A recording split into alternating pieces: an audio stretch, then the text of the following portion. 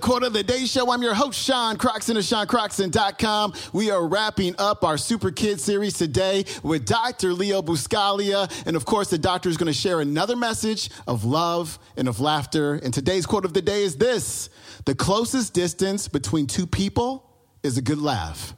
Here's Leo.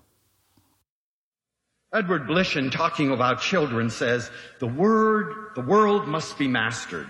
Well enough at any rate for the child to be able to make its way through it as a reasonably competent human being.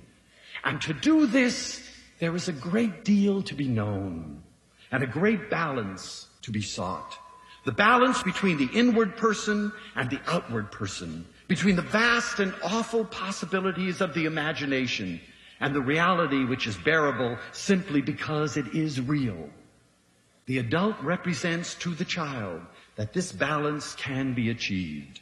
So, if we're cheating, if we're lying, if we're deceptive, if we're unloving, if we're prejudiced, if we're bitter, that's what we're modeling for our kids and for each other and for society. And that's why we're all so suspicious. You know, one of the things I do in my counseling classes at the university is I always gather them up and we go on a field trip to the general hospital. And we go to the psychiatric ward. And I say, look, you know, these are very young kids, and they're afraid, they're appalled. They don't understand that there are people, young people in their 16s and 17s and 18s and 20s and 30s, rocking, spending the rest of their lives rocking, staring into space, curled up in a little ball back in the fetal position, disappearing because the world has already become such a painful place for them. And then I take them to the ward where they have child abuse cases. And they find there's a little girl whose parents, because she reached for something she wasn't supposed to, actually chopped her hand off. Black and blue little children, one that was scalded in a bathtub. And of course this just builds and builds, and when we're through, it isn't just there. We go out and we sit together in the lawn, and I say to them, well, what do you think? You know, and of course they come off and they say, who are these terrible people that do things to people that make them fall into those states of despair and insanity? And I'm a brutal teacher. I say, we are. We are they. Because by not developing our capacity to love and by not demonstrating it, we're perpetuating that violence and that hate and that pain. If there's going to be a change, it's going to have to be done by us. We all know what needs to be done. Everybody in this audience could conceivably have a beautiful definition of what it means to be a lover. You know what it is. Why aren't we doing it? That's the question. What's the use of knowing something when you don't put it into action? You know, I had a Buddhist teacher once that said to me, to know and not to do is not really yet to know.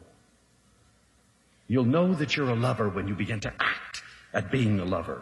And there is so much material to cover if you're going to be a lover. In fact, there's so much material, it reminds me of like a mosquito in a nudist colony. There's so much tempting stuff to talk about.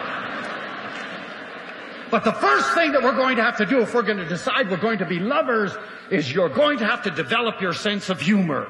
Because, my goodness, people are going to treat you strangely, and you're going to have to learn how to accept it with a good laugh. Humor is a wonderful antidote to cruelty and to rejection and to distrust and to condescension. You know, the wonderful comedian Victor Borge says that the closest distance between two people is a good laugh. I love that. And you know, Mama taught us that early. She laughed all the time. It used to drive Papa crazy. He'd come home with all kinds of despairing things and she'd get the giggles. And you know, there is nothing so contagious as laughter. Try it sometime. Just sit there and laugh, and pretty soon everyone around you, even though they know what they're laughing at, they're roaring with laughter. We were on the floor wondering what Mama was laughing at. She didn't know. It was just, the whole thing was just funny. You know, sometimes I think you have really become wise when you recognize that life is a great, big, wondrous joke.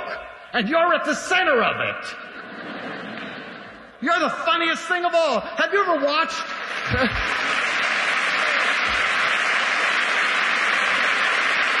Have you ever watched human behavior? It's hysterical. You know, all during the summer I've been traveling all over the place. And like you know, I love to sit in airports and watch human behavior. Here's the family going on the much needed holiday. You know, here's Mama and here's Papa and here are the 6 kids and one is on a leash. And the others are all over the airport. And Papa's saying to Mama, get those kids together. The plane's about to leave. Where's Joe? He had to go to the toilet. Toilet! We're going to miss the flight. And the kids are saying, I don't want to go. And the other one's saying, when are we going to get there? I'm thirsty. Well, you can drink on the plane. I want something to drink now. Oh, they're having such a good time.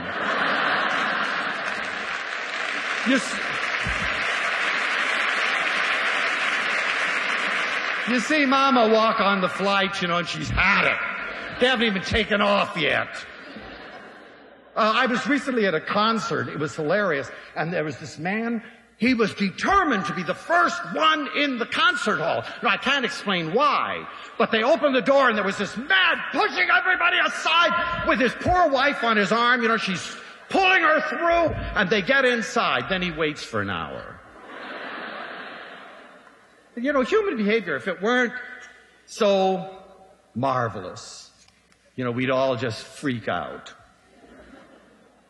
You know, St. Teresa of Avila had a wonderful philosophy. She said, no nun will be a part of our order unless she likes to sleep, she likes to eat, and she likes to laugh. I'd have been a good nun for her. Because she said, if you like to eat, you're usually healthy. If you sleep and you like to sleep, you usually have no big sins on your soul. You know? And if you love to laugh, you will always be saved.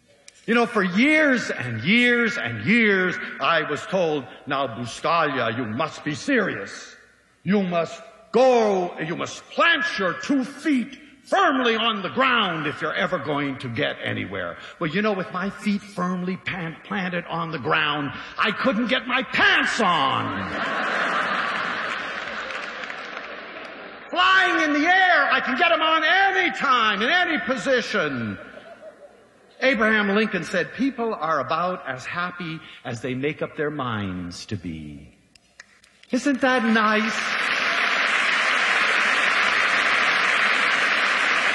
You know, don't expect others to make you happy. You create the joy and watch what happens. You'll be the one that's dancing through life and laughing through life. It's such a nice place to be. And isn't it interesting that people certainly are happy in all kinds of situations we can't understand? There are poor people that are happy.